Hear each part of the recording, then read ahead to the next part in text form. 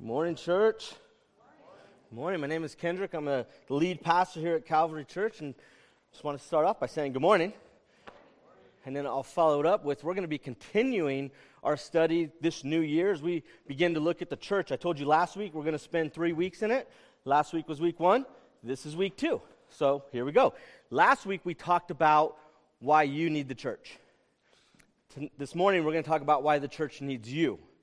But before I go any further, I just want to do some theology confirmation here. When I say the church needs you, I'm not talking about the big C universal church that somehow, if you don't participate in church, God's plan for the church is going to crumble and fall. We're not talking about big C church, we're talking about little C church.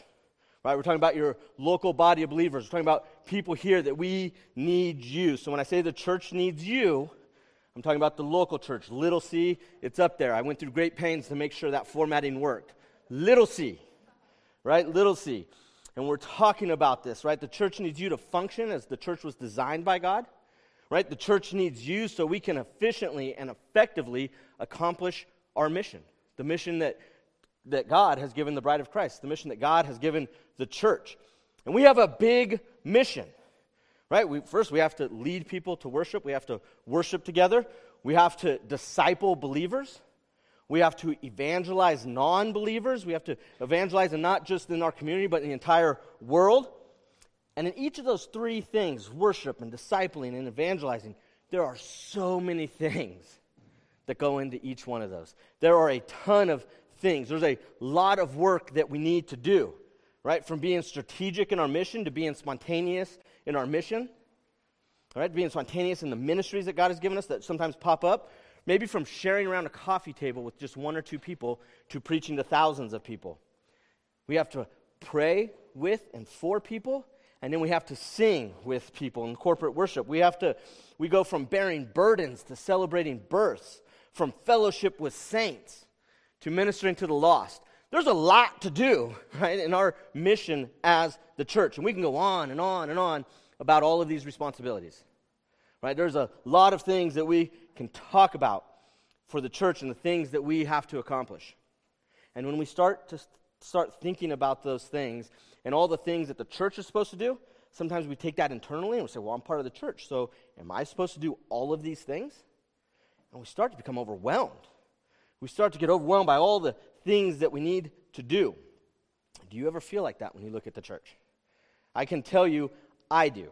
Right? I can tell you that as I start looking at the ministries, I read through Scripture, and I say, man, this is what the church did. And God says, hey, guess what? You're a part of the church. So guess what you're supposed to do? And I'm like, all of these things?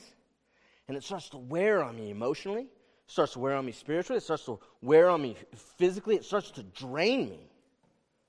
Do you ever feel like that when you think about the mission of the church, what you're supposed to do? And what happens to all of us is we become paralyzed by fear. We become paralyzed by analyzation is what they call it. So we spend so much time thinking about, okay, let's plan out how we're going to do all this, and we really don't do anything. We just start analyzing and we do nothing. Or maybe we get overwhelmed by the incredible amount of things that we need to do. The incredible burden just overwhelms us and just burdens us to the ground. But some of us are shocked because when we look around the church and we see the incredible differences, right, of the people in the church, we look around and say, all these weirdos are supposed to do something for the glory of God? Right? Like, that ain't going to happen. We can't do that. When we look around, like, I don't know how we're supposed to form a team. At least like sports teams can cut people. We just take what God gives us and we form a team. And God says, with this team, I am going to change the world. And we say, oh, man. And we start to get overwhelmed by that thought. So what most people end up do is we end up doing nothing. Right? We just end up sitting back doing nothing. And so this morning I want to spend some time looking at how Paul encourages the early church in Rome, which was dealing with much of these same things. Right? We got these Jews and these Gentiles, people that don't like each other, and God says, hey, come together and make my glory known to everybody around you. And they looked around and said, we can't do that. So we're going to look at some of these words of encouragement that Paul gives the church. So go ahead and open your Bibles. Turn with me to Romans. Turn with me to Romans.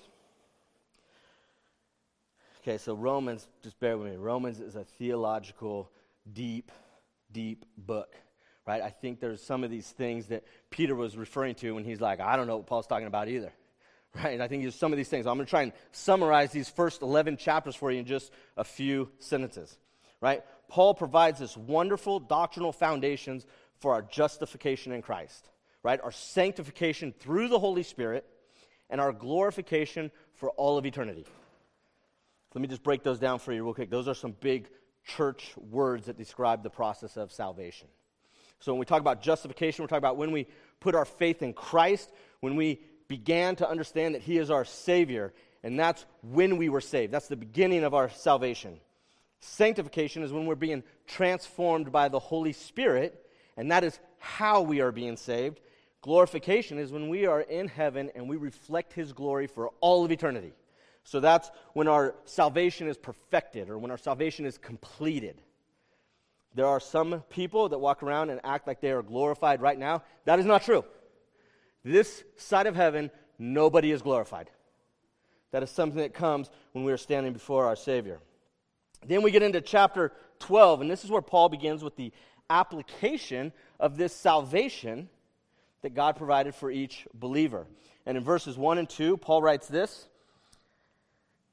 He says, I appeal to you, therefore, brothers, by the mercies of God, to present your bodies as living sacrifices, holy and acceptable to God, which is your spiritual worship.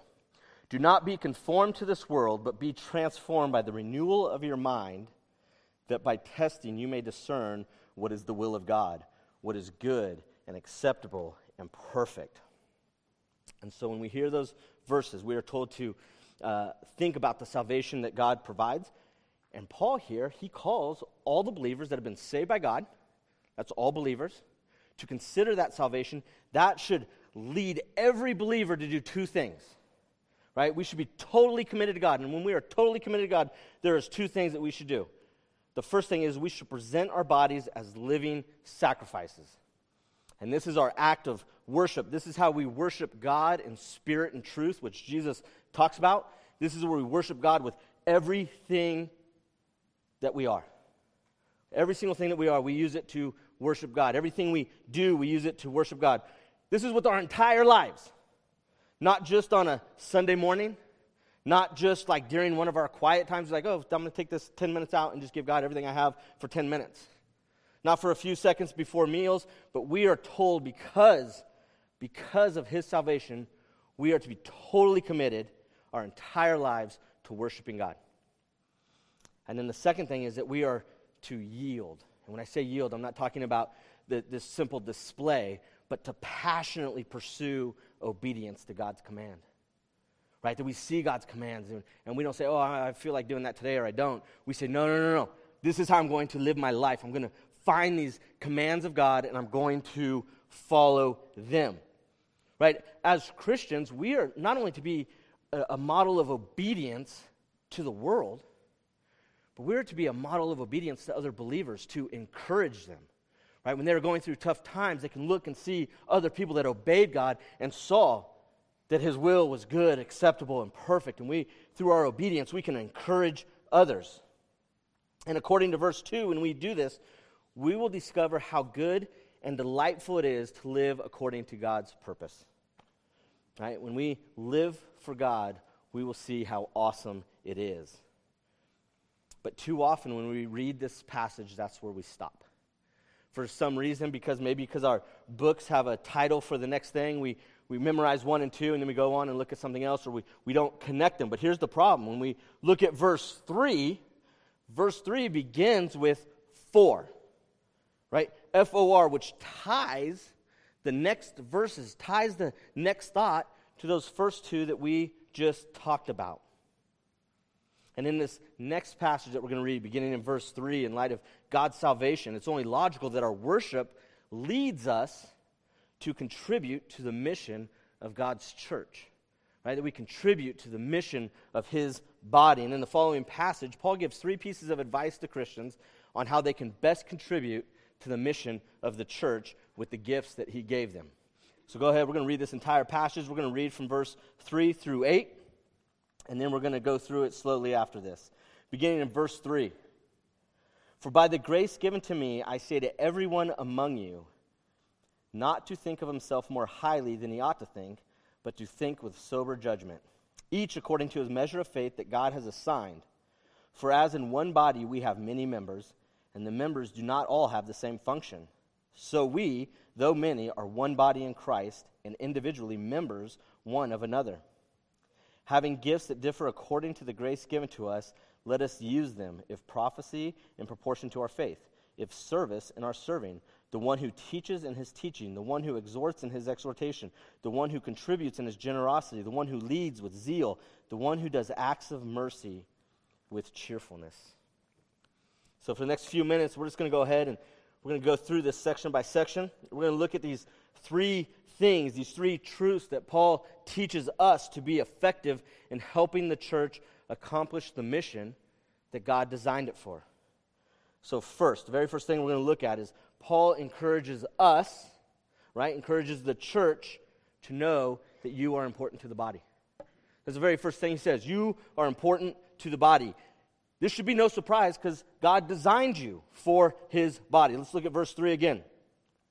For by the grace given to me, I say to everyone among you, not to think of himself more highly than he ought to think, but to think with sober judgment, each according to the measure of faith that God has assigned you.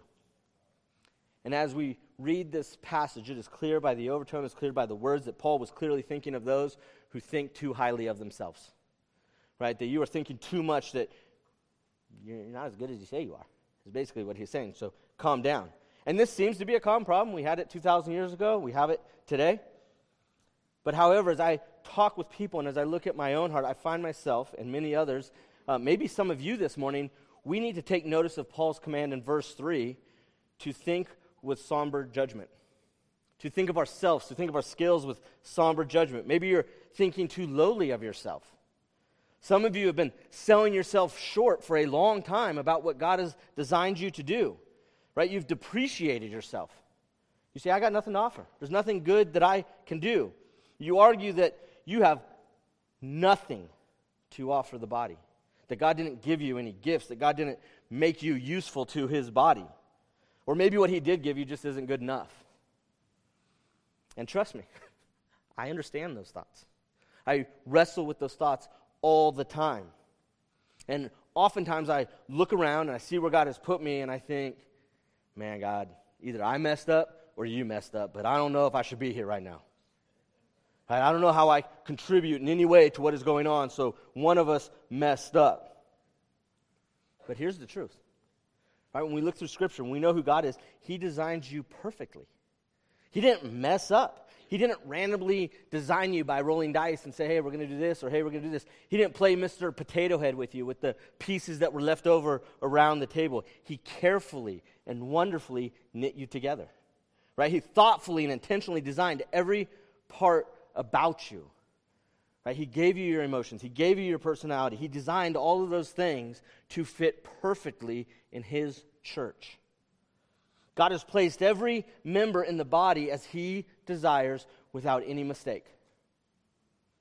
God uses the combination of our heart and our abilities and our personality and our spiritual gifts, our experiences in life. He uses all of those things and fits us perfectly in his church to accomplish his mission. The truth is, you don't have the same calling as other people. Right? You don't have the same things. Some ministry positions are more visible. But that doesn't make them more important. Maybe you look at your gift or your area of service and you think that you are insignificant. Right? Maybe it's not a high visibility, so you think, oh, it's not important. You're wrong. Whatever ministry, however God designed you, is extremely important to the functioning of this church right now. You are a valuable part of a team that needs you. I want you to think of a football team, and when you think of football teams, who do you think of? You think of quarterbacks? I see Dustin, he's like, I don't think about football at all. Right? But you think of quarterbacks, you think of wide receivers, you think of running backs, you think of like defensive linemen who run in and smash the quarterback, because that's like really exciting. Right? Today, Stafford's going to get crushed by the Niners. Go Niners. Just wanted to throw that out there. I was grateful that nobody had a Rams jersey today because I didn't want to judge you. But I come from the Bay Area, I like the Niners. Right, but those are important positions, right? The quarterbacks, the skilled positions they sometimes call them. And then we got the leftover positions, right? The linemen. Right? Nobody ever cares about the linemen. Right? They don't really do anything. They don't score touchdowns. They don't even get a seat at the table at the post-game conference. It's like, hey, game over, go take a shower. We're going to talk to these other people. But check this out. There's an offensive lineman who is the third or fourth highest paid player on the team. Right? And if you don't follow sports, if you get paid a lot of money, that means you're important.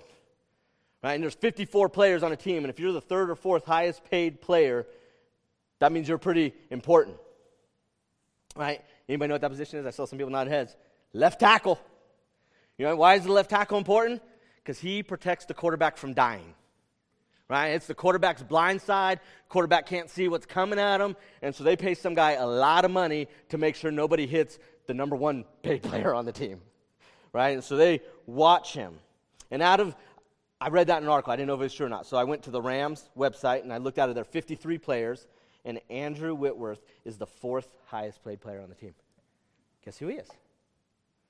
Right? He's their lineman. He's their left tackle. His job is to protect the quarterback's blind side. And guess what? He is built completely different than any other person on the team. Both physically and mentally, he has a different mindset than anybody else on the team.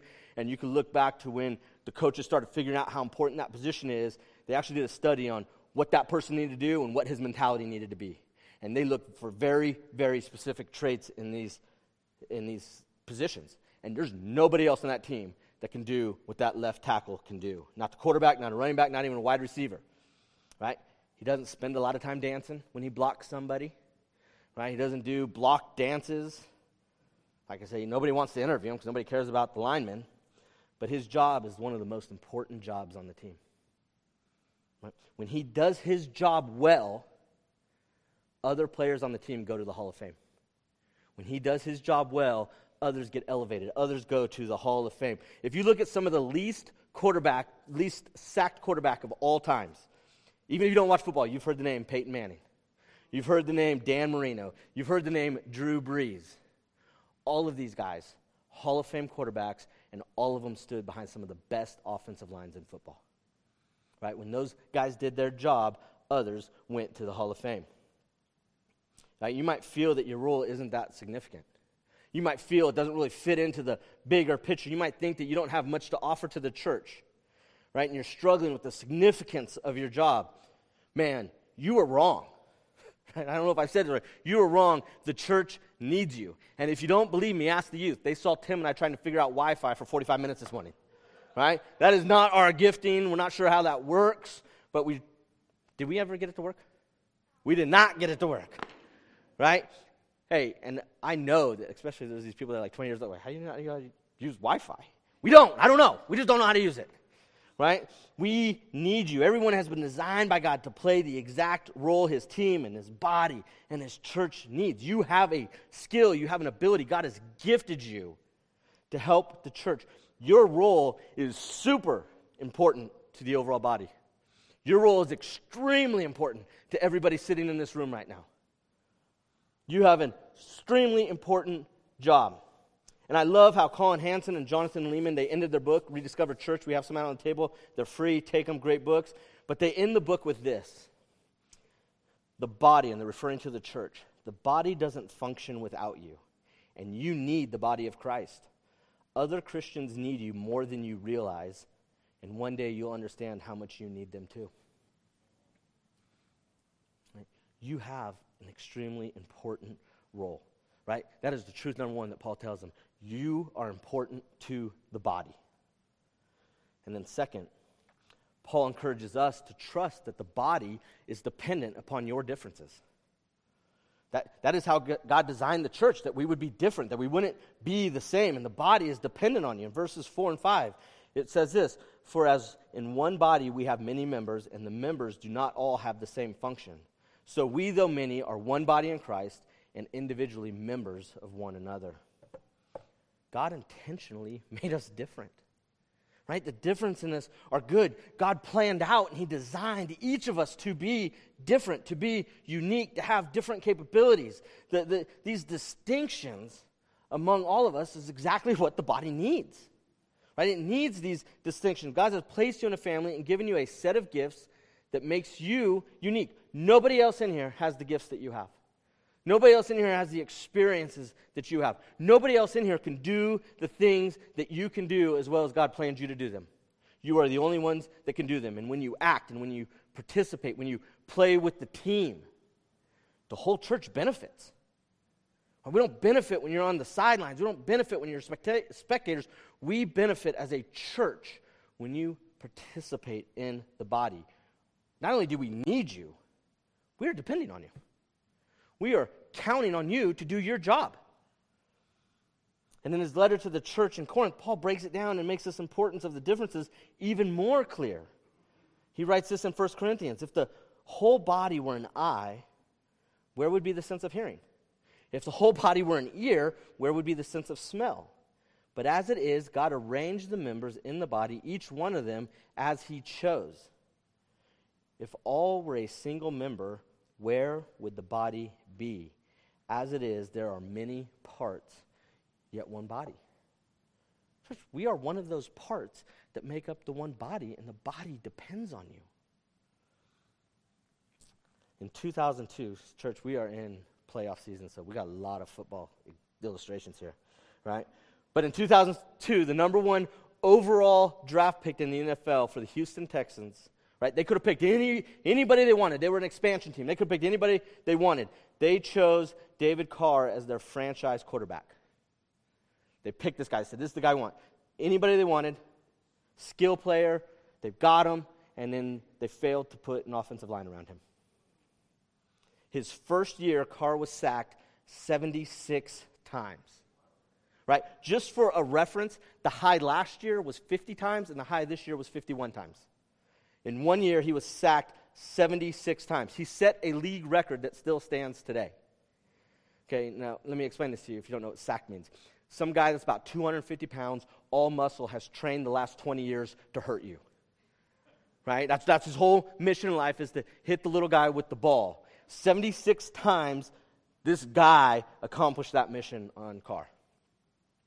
But get this, in 2003, he didn't play the whole season. Can't imagine injuries and everything else. He only played about 2/3 of the season. He got sacked 15 times. In 2004, Carr started all 16 games and was sacked a league-leading 49 times. The following year, in 2005, Carr was sacked another league-leading 68 times. This guy needs to find a new job. Right? In 2006, he was sacked another 41 times before he was traded to another team. 3 of the 5 years that he played on the Texans, he led the NFL in sacks. In his short career, he suffered injuries to his knee, to his foot, to his ankle, to his shoulder, to his back, and to his head. Right after those years in Houston, he became a backup quarterback, and he soon retired from the NFL. In his defense, he did win a Super Bowl with the Giants as a backup quarterback. But listen, David Carr never matured into the player that people thought he would be. He never hit that peak performance. This was one of the best players. He had the most prospects. People spent tons of money evaluating him, and they said, this is the guy that is going to be the best in the NFL. And people give all sorts of reasons for why he didn't achieve what they thought he would. There's a whole bunch of reasons out there. But there's an opposing team scout, and one of his write-ups on Carr, I think he saw something. This was after Carr's first season, and he's being scouted by other teams for their defenses. And in his scouting report, this scout wrote this of David Carr. Carr has the tools to be a great quarterback in the league, but they have to get that line straightened out. Right? 1 year in the league, they said, man, this guy's good, but nothing's going to happen until they fix that line. Carr was dependent upon that offensive line. Carr needed that line to do their job because they were a team, and just like the church, we belong to one another. Right? We depend on one another's differences to accomplish the task that God has given us as a church. Right? We need each other to fully share the love of Christ with the world. We need each other to fully disciple those in the church. There's not just one person in this church who disciples everybody. We do that, and with our skills and with our abilities, we disciple each other. We need everybody. We depend on each other so that we can use our gifts in the way that God intended us to use our gifts. Right? So the first truth is that you're important to the body. And the second truth that Paul shares with us is that the body depends on you. So it's one thing to be important. It's another thing to be dependent upon. So you're important to the body, and the body depends on you. And then finally, in this last part of the passage, Paul encourages us to join the body in service, to join the body in ministry. If Paul wanted to be direct, he would be saying, do your job. Right? Do your job. Stop worrying about what everybody else is doing. You do your job. God made you for the church, right? And he designed you for a ministry. And he made that church for your ministry so you have a place to serve. That you would see that his will is good, acceptable, and perfect. That you would have a place to worship and serve. And as we read verses 6 to 8, the diversity of gifts that God has given the church, they should encourage you. Right? As we read these things, we say, hey, there's all these people that are helping. I don't have to do everything myself. There's other people out there that are important, and there's other people out there I can depend on, so I don't have to worry about that. I could do what God has given me the gifts, the experience, the personality, the heart to do. Every member has a place in the body of Christ and a ministry to perform. Right? Let's read this, starting in verse 6. Paul says, having gifts that differ according to the grace given to you, let us use them. If prophecy in proportion to our faith, if service in our serving, the one who teaches in his teaching, the one who exhorts in his exhortation, the one who contributes in generosity, and the one who leads with zeal, the one who does acts of mercy with cheerfulness. Right, remember the four. This takes us back to the salvation. This takes us back to what God has done for us. The gospel, when we understand the gospel, does not produce spectators. Right? When the gospel's come in and changed our lives, we can't handle sitting on the sidelines. Right? The gospel mobilizes the church. It mobilizes those who believe that Jesus is our Savior. Right? And we act together. We're unified because of who he is. And then we act out of worship to make a difference for others as God has made a difference for us. Right? Somebody once said, we're just a bunch of beggars telling others where to get bread. That is what we're doing when we understand the gospel. We're like, wow, like this changes our eternity. This changes our life. I want you and you and you to know those things. I want to tell you about Jesus. We can't just sit on the sidelines and literally say, oh, to hell with you. Man, if we understand the gospel and the love of Christ, we can't do that. At Calvary Church, this is one of the things that encourages me and grabs my heart. Is Calvary Church, we have an amazing amount of people doing things here. We have an amazing amount of people serving the body. We have Lisa and Sandy that are faithfully teaching our children every Sunday at 9 in the morning. They don't miss a Sunday. If there's one thing I count on Sunday, it's to see Sandy and Ms. Lisa teaching our children at 9 o'clock. Dina is ministering to our kids. I think she's in there teaching right now at the 10:30 service. The Sanchez's are teaching children during the 10:30 service. Jerry and Linda and Doris, they're maintaining accountability of our finances. They take time to make sure that our finances are legit, right?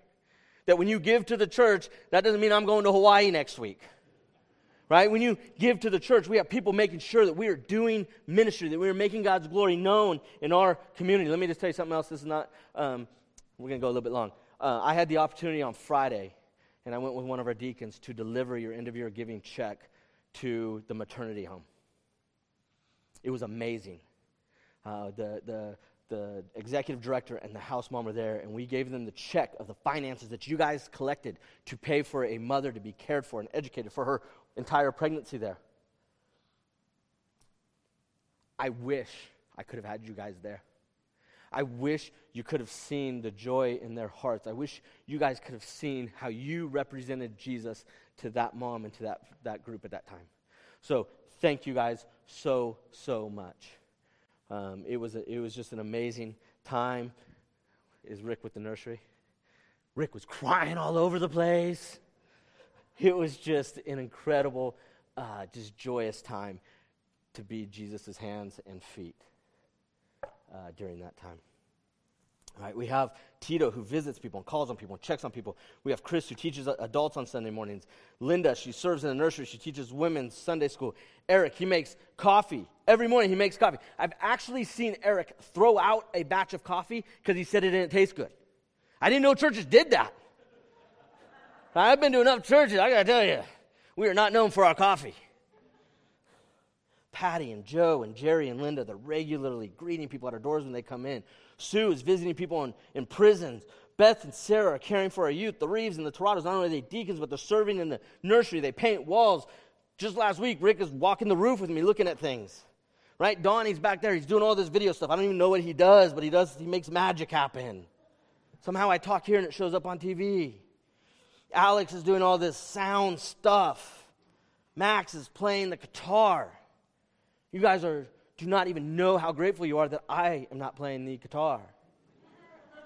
You guys should thank Max, because if he gets sick, I'm up. I've been practicing. There are so many more people that I could talk about. But church, here's the truth. Man, there's more ministry to do. Right? There's so much more ministry to do that we need you. That we need you. And here is the good news. Right? Just stay with me. This is the good news. This is one of the things that excites me as a pastor.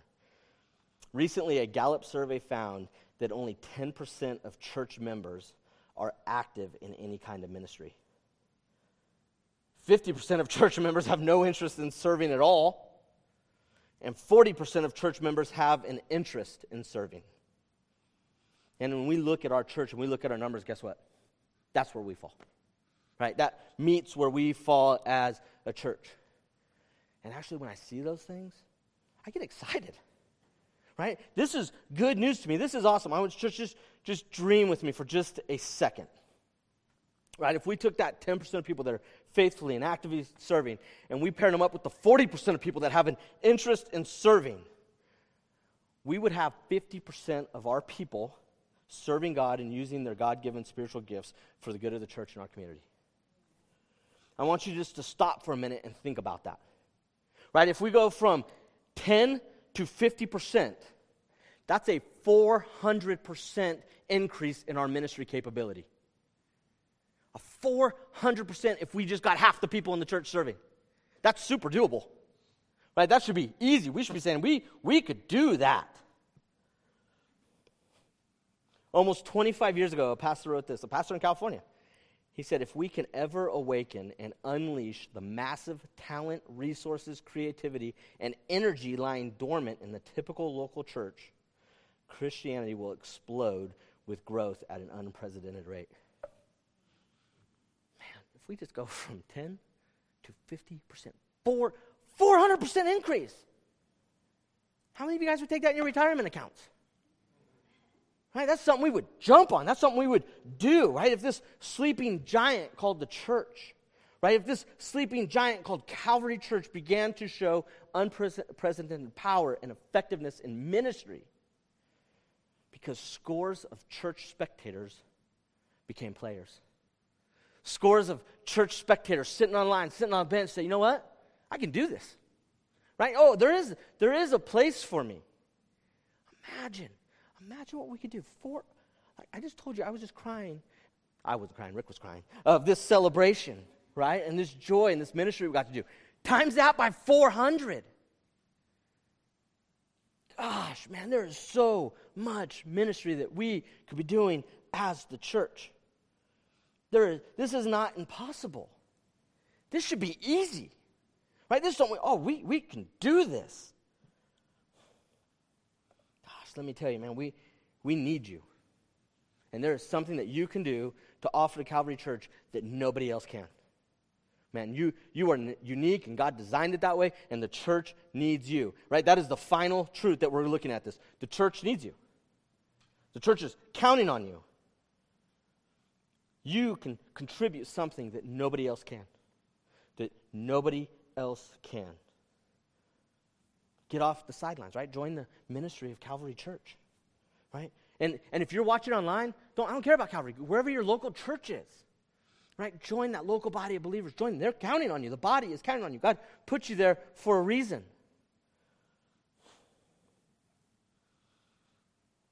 Imagine, right? Calvary Church.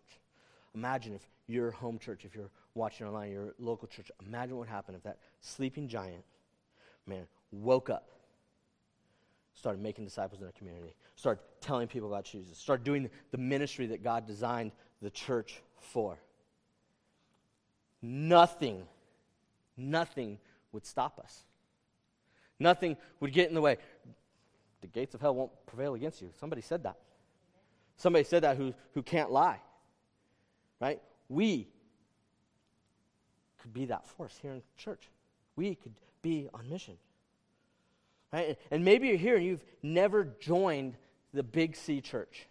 Right? Maybe you've never, when I started explaining the whole salvation piece, you never even started. You never even put your faith in God. You've never given your life to Christ. Well, He died for you. Right? And I want to tell you that there's a place in the body of Christ for you. Right? That Jesus died for you, right? Was ready for you to become part of the church, ready to use you. And I would just encourage you to surrender your heart and your life to Jesus Christ, that you would just begin worshiping Him, that you would accept His offer of salvation. Like, let's just start there first. Before we start worrying about the other things, let's just recognize God for who He is, our Savior. And we just recognize that He died for us and that He loves us. And I promise you, if you do that, you'll find a place for you. God will use you in ways you don't even know. And some of you may have given your life to Christ, but you never committed to a local body of believers. Right? You're like, oh, I just helped the big church. I don't care about the little church. Right? I don't have time to do the little C. Or maybe you're going to several different churches. Right? You say, I don't need to commit to the little C. I'm just going to go to all these little churches. I'm not going to commit. I'm not going to let them depend on me. I'm not going to depend on them. I'm just going to go and just be a free agent of churches. That's not how Christ designed you. Right? There's a church that needs you, that is depending on you. I want to encourage you to just join that church. Right? Be a part of the body. Commit. Right? You're important to that body. Right? That the body is depending on you. Go, serve. And if you would like to learn more about Calvary Church, if you're like, hey, you know what, I want to commit to that. Next week at 9 o'clock, we're doing a Discovering Calvary. We have a Discovering Calvary Church where we talk about the ministry of church. We talk about what we believe and how we're ran. It's at 9 o'clock in the morning, and I would love for you to be a part of it. It's 4 Sundays. Connection card, fill it out. Say, hey, I want to know more about Discovering Calvary, and I'll contact you this week. It's a little. We would love to have you. We do it about once a trimester. So if that's something you'd be interested in, you want to learn more about Calvary Church, do it. If you want to see how you can serve, week 4, we talk about the different ministries and how people can get plugged in and serve as we make disciples in our community. But see, there's others you've been part of this body for a long time, and for whatever reason, you've just sidelined yourself. Right? And I'm not going to get into if it's good or bad reasons. That doesn't matter to me. But if God's got your heart right now, right, He's put you on this team for some reason. He has designed you and shaped you to fit the needs of this church. And I'm 100% certain He did not design you to be a spectator. Right? He designed you to be a part of the body, because God would not prevent you from the joy of worship and the joy of ministry and the joy of serving and the joy of seeing His good and acceptable and perfect will. He did not design you to sit there and watch. And if you're ready to join Calvary Church in service, right, to worship with us as we serve, just fill out that connection card. It's in front of you. You can use the QR code. I think we got it up behind me or on the screen. Yep, you can just click on that. If you're at the church, we've got connection cards in front of you. You can just pull that out. Man, and just fill it out. Like, hey, I want to serve. And listen, you can pick where you serve, right? That's why God gave you a heart. I don't know your hearts as well as God does. You can say, hey, I want to serve in children's. We could use you. Hey, I want to serve in youth. We can use you. Hey, I want to serve on a tech team. We don't even have a tech team, but we'll form one up really soon, right? Hey, I can help you figure out a Wi-Fi password, whatever I need to do. Man, we could use that. Maybe you want to help with facilities. I don't know if you guys know this, but before COVID, we had a guy who came to the church every Monday from 7 a.m. to 5 p.m., 10 hours every Monday. He would show up at the church and say, what do you need done? Man, he laid a lot of the floors in the kids' room. He's painted all the downstairs. He changed windows. He fixed toilets. He fixed faucets. He only did facilities management. And for a year, 10 hours a week, we used every second of his time. Actually, like 9 hours, because we'd go to lunch together. Right? We used every second of his time. Right? So maybe it's facilities, and you can write that on there. Maybe it's missions. Right? Maybe you say, hey, I just got a passion. I want to help with missions. How can I help with missions? Right? We got missionaries out there that we support. We got missions and ministries that we support, and we could use people, contact them, let them know. Man, the money that we give to missions is minor compared to your prayers and your support to the missions. Right? And if you're out on the field, man, it's one thing to get a check. It's another thing to get a believer calling you and say, man, I'm praying for you. How can we pray for you specifically? How can we be partner in this ministry that God has you doing? So if you want to help with missions, let me know. Just fill out that connection card. Put, hey, I want to help with this. Or I already told you, facilities.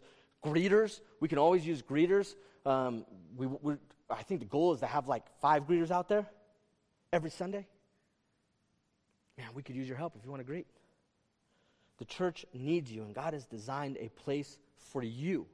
God has designed a specific place for you to not only strengthen the church, not only minister to our community, but to make his glory known to the ends of the earth. God has designed a place for you in your local church. And church, I just want to encourage you to do it today, that you would join us in ministry. Right, as Calvary Church makes disciples of Jesus Christ in our community. The church needs you. Dear Heavenly Father, we are so grateful for the church. We're so grateful for our brothers and sisters, and we're so grateful for the opportunity to share your glory with others, to minister to others, to be your hands and feet in a world that is suffering, in a world that is lost. Lord, we just pray that you would just grab our hearts and that we would love those around us and those in our community as much as you do. As much as you have loved us, we pray we would be able to pour that out through our ministry and show other people the immeasurable love and grace of God. Church, we thank you for this community. We thank you for these people. We thank you for your generosity to this church and how we were able to just share your grace with our community. Lord, we pray that everything that we would do would just point to you. We pray that everything we do would give you glory. We pray that as people see this church, they wouldn't see Kendrick, they wouldn't see Tim, they wouldn't see Oscar, they wouldn't see the deacons. Lord, we pray these people would just see you. And these people would be drawn to you, and that this community would love you. Lord, we love you and we thank you. And it's in your Son's precious and holy name of Jesus we ask all of these things. Amen.